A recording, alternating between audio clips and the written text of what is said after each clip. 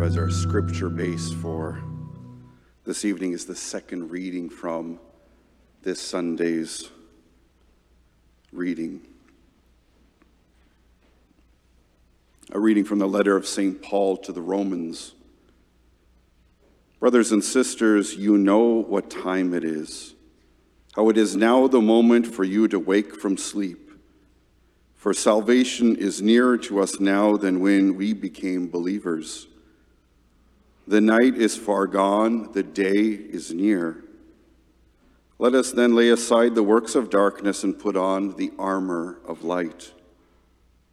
Let us live honorably as in the day, not in reveling and drunkenness, not in debauchery and licentiousness, not in quarreling and jealousy. Instead, put on the Lord Jesus Christ and make no provision for the flesh to gratify its desires. The word of the Lord. It's a powerful reading for us as we enter into this, our Advent journey. And again, welcome to those here in the church and those praying with us online. As we gather together here before the Blessed Sacrament, opening up our hearts to the love of Christ and journeying together to the gift of Christmas, each of these sessions and opportunities each Sunday night will be that time for us, and amongst the other things that we have planned, to journey together to embrace and to become more like that light, the light of Christ, the light that never fades. And so the theme this year, last year we did the Faces of Advent, and we looked at the different scripture characters that help us lead to Christ. And this year we're looking at the gifts of Advent. And so before we dive into this reality, we want to look at the difference between a present and a gift. I think I've done this before, but it's a good reminder for us. A present is something that we give with an expectation of something in return. Present. And I'm stealing this from Father Richard Fregamini. This is not my own. Give you an example of a present. Very soon at the backs of the churches in our family parishes, there'll be these little boxes called offertory envelopes. This is a present to the parishioners. It is something that we give as a present, most definitely expecting something in return. Right? And oftentimes, sometimes we do that, don't we? We give a present, and then we wait for what they're going to give to us. Right? Believe me, the offertory envelopes are presents. They're not gifts. Right? But we get caught up in that. Or someone's given me something, now I got to give them something back, and I got to find out, well, how much was this worth? I don't want to give too much. And then you get into the present wars, which will probably be another reality television show soon. Right? A present is something that we give with an expectation, some strings attached, versus a gift. A gift is something that we freely give without anything in return. It is given without strings attached. It is given for our benefit. It is given out of appreciation. It is given so that we may grow. And so we celebrate in this Advent series the gifts of Advent, realizing what God is giving to us as a gift, not as a present. A gift for our benefit, a gift for our growth, a gift for us to be fully completed, to be fully alive, to be fully human beings, to be his disciples. And so we're going to reflect on those gifts. And the first gift is hope. We lit the first Advent candle at our churches this weekend. And that first gift that we're going to look at is this sense of hope. And what does kind of this hope entail? This reality to stay awake and be attentive to how God works for us in our lives, to wake up from this reflection if you've fallen asleep, I got a better reaction tonight than I did at the Masses this weekend. We want to, if we're going to try to embrace hope, we have to be attentive and looking for God's grace.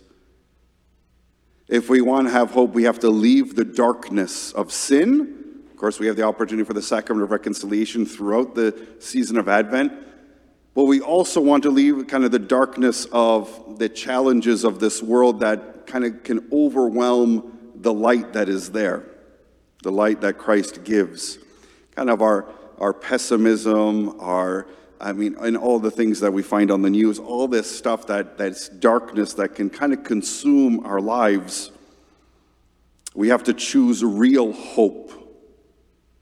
A hope in Christ that can't be taken away. We simply need to seek out that hope that Christ offers, and it is freely given to us. But we also then have to give hope. Sometimes we don't take that extra step. We receive God's grace and reconciliation, but don't forgive our spouse.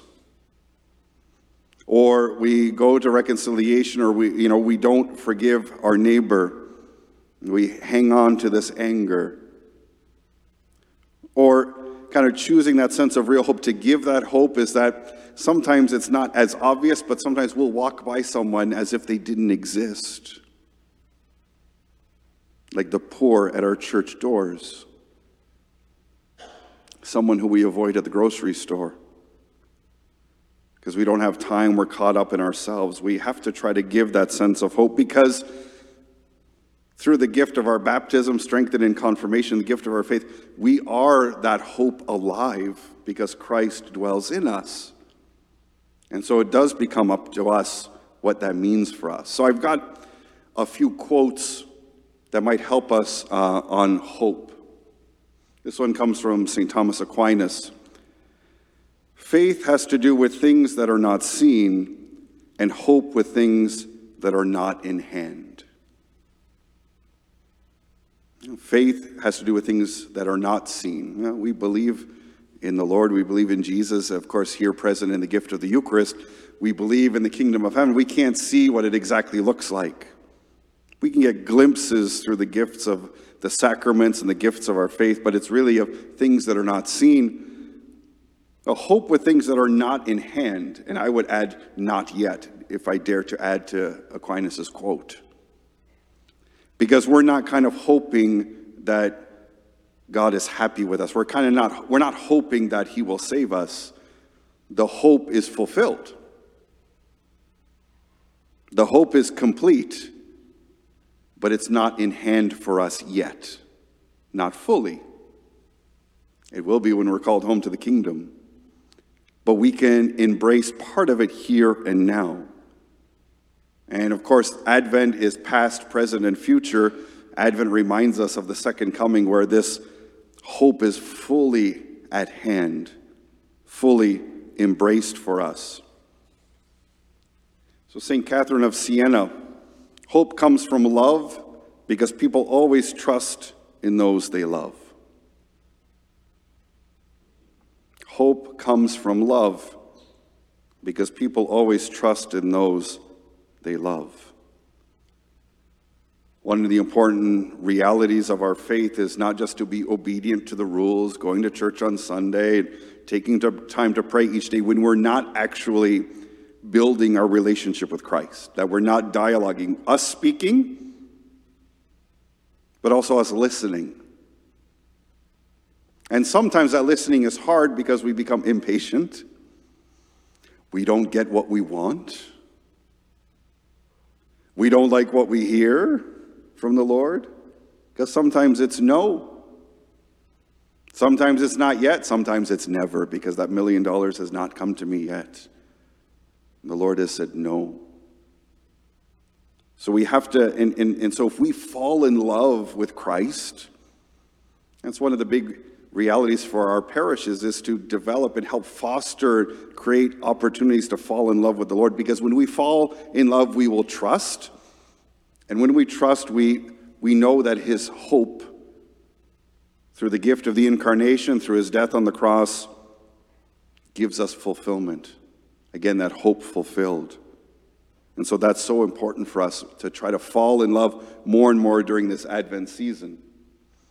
St. Teresa of Calcutta, we can't live without hope. But hope doesn't really start with us, it starts with God. He is the one who promises to always love us, never leave us, be strong when we are weak, provide direction when we are lost, and wisdom whenever we ask for it. Our hope has to be in him, the author of hope. We want to give hope. In these lines, Mother Teresa reminds us, because if we want to give that hope, we never leave those around us. We are strong for those who are weak. We offer direction for those who are lost, and wisdom and grace to those who are seeking it out. We become these agents of hope, these signs of grace that we are called to be each and every day. And God is the author of hope, and we need to allow him to write that hope, that joy, that love in our hearts. St. John the 23rd, consult not your fears, but your hopes and dreams. Think not about your frustrations, but about your unfulfilled potential. Concern yourself not with what you tried and failed in, but with what is still possible for you to do. Really like this quote, because sometimes we do get consumed with our fears, our failings, and they become overwhelming for us, and they kind of overshadow the hopes and dreams that we have, to make this world a better place, to make sure that our family of parishes is a strong sign of hope and joy. Maybe these are my hopes and dreams. That our families are okay, my children try to live the faith, draw close to Jesus. St. John the 23rd is reminding us that change can happen to draw people to the love of Christ. But we got to keep those fears and the disappointments or those frustrations kind of at the side. We don't ignore them, they're there, but we need to kind of put them in place if we're going to have hope. Because oftentimes people lose hope or don't have hope when they're overwhelmed by those frustrations, overwhelmed with darkness, overwhelmed with those crosses that people bear. They're all there, but we have to have hope and focus in on Christ's love and Christ's grace. St. Augustine, last quote of the saints on hope. Hope has two beautiful daughters. Their names are anger and courage. Anger at the way things are, and courage to see that they do not remain as they are. It's one of the themes, certainly during Advent as well as during Lent, is seeking change, seeking conversion, seeking renewal, transformation, not only in our lives but in the world. And so there is this sense sometimes of anger, of being angry with what's going on. And I think that's a good thing. But it can't stay there. Oftentimes anger will shift to gossip and ridicule and condemnation, and then it just spins around and it stays like that with us. And then we have to go to confession, and then we go there, and then it spins around again. Anger and frustration with what's going on in the world, what's going on in our lives is a good thing, because it looks and says there's a disorder, there's something wrong, there's something that needs to change. But then you need courage. Courage to look at things differently, courage to change the things that we need to in our lives, courage to choose hope and to let go of despair, choose Christ, choose light, and turn away from the darkness. I want to conclude my reflections with a document Pope Francis announced in a letter on February 11th of this year, of 2022, in preparation for the Jubilee year 2025. So every 25 years, the Church celebrates a Jubilee year, like we did in the year 2000, when St. John Paul II opened the doors to the new millennium, had all these celebrations. We had a special Jubilee year of mercy a few years ago, declared by Pope Francis. That was an extraordinary year. But in 2025 comes the 25-year mark for another Jubilee year. And in this letter, he reminds us and focuses us in preparation for a few years from now. And I want to quote a few quotes from this letter. He says, "We must fan the flame of hope that has been given us and help everyone to gain new strength and certainty by looking to the future with an open spirit, a trusting heart, and a far-sighted vision." We need to look ahead. We need to look forward. This fanning that flame of hope, looking to the future and gaining a new strength and certainty. This is this hope as we move forward. And he goes on to say, the forthcoming Jubilee can contribute greatly to restoring a climate of hope and a trust as a prelude to the renewal and rebirth that we so urgently desire. That is why I have chosen as the motto of the Jubilee, Pilgrims of Hope. Isn't that awesome? That's the theme for tonight. To be pilgrims of hope. Embracing that what Christ offers to us, restoring a climate of hope and trust. And he goes on to say, this will indeed be the case if we are capable of recovering a sense of universal fraternity and refuse to turn a blind eye to the tragedy of rampant poverty that prevents millions of men, women, young people, and children from living in a manner worthy of our human dignity. Here I think in particular of the many refugees forced to abandon their native lands. May the voices of the poor be heard throughout this time of preparation for the Jubilee. Pope Francis is reminding us, I think, again, these two important things, this opportunity for us to embrace this hope only found in Christ that never fades away, that never disappoints, and is fulfilled. But it can't stop there. He's constantly been in his papacy reminding us of the responsibilities that we have for those who suffer, for those who are forgotten, and certainly in our city, very visible, those who are in need, literally at our doorsteps. And the question for us is, are we going to turn a blind eye? Or are we going to look for that hope and to embrace that hope and to share that hope so that everyone has, as Pope Francis talks about, worthy, living in a manner worthy of our human dignity. And in that, there is a price to pay for us. To be able to offer hope, we have to set aside our preferences, our expectations, our plans. We have to change, certainly for us as a family of parishes and in our lives, the priorities that we have. Where our energies, our resources, our finances, and our ministries point to. If we're going to be pilgrims of hope, it needs to continue to grow in serving those who are in most need because it transforms our lives as much as it transforms theirs. And we have amazing outreach already happening in our family of parishes, but there needs to be more. There are so many people, and it's not just the material poor or the homeless, but many who have lost that sense of hope, have been overwhelmed by the storms in their lives that need our presence, our love, our joy, and ultimately our hope. So as we pray tonight, both here in person, those praying with us online, we come before the Blessed Sacrament, our Lord Jesus Christ, hope fulfilled. He comes before us, beckoning us to stay awake,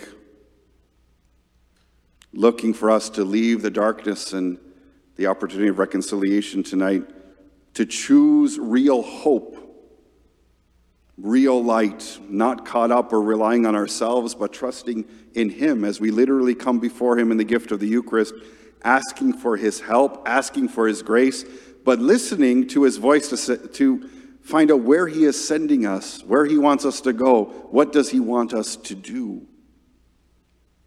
And then in that way we can give real hope. And I will give you a sign of real hope right now. My reflection is over. Oh, well, talk about hope fulfilled. Hope is this gift Christ gives us during this season. A hope that His love does heal. A hope that His light does shine. A hope of eternal life given to us, but called to be shared. When we're filled with hope, we're filled with joy. When we're filled with hope, we're optimistic. When we're filled with hope, we're not afraid of the storms. We walk into them protecting, guiding, and serving those who are in most need. And when we have hope, that hope becomes contagious to others. People catch that spirit, that hope fulfilled, that hope complete. That hope is Christ.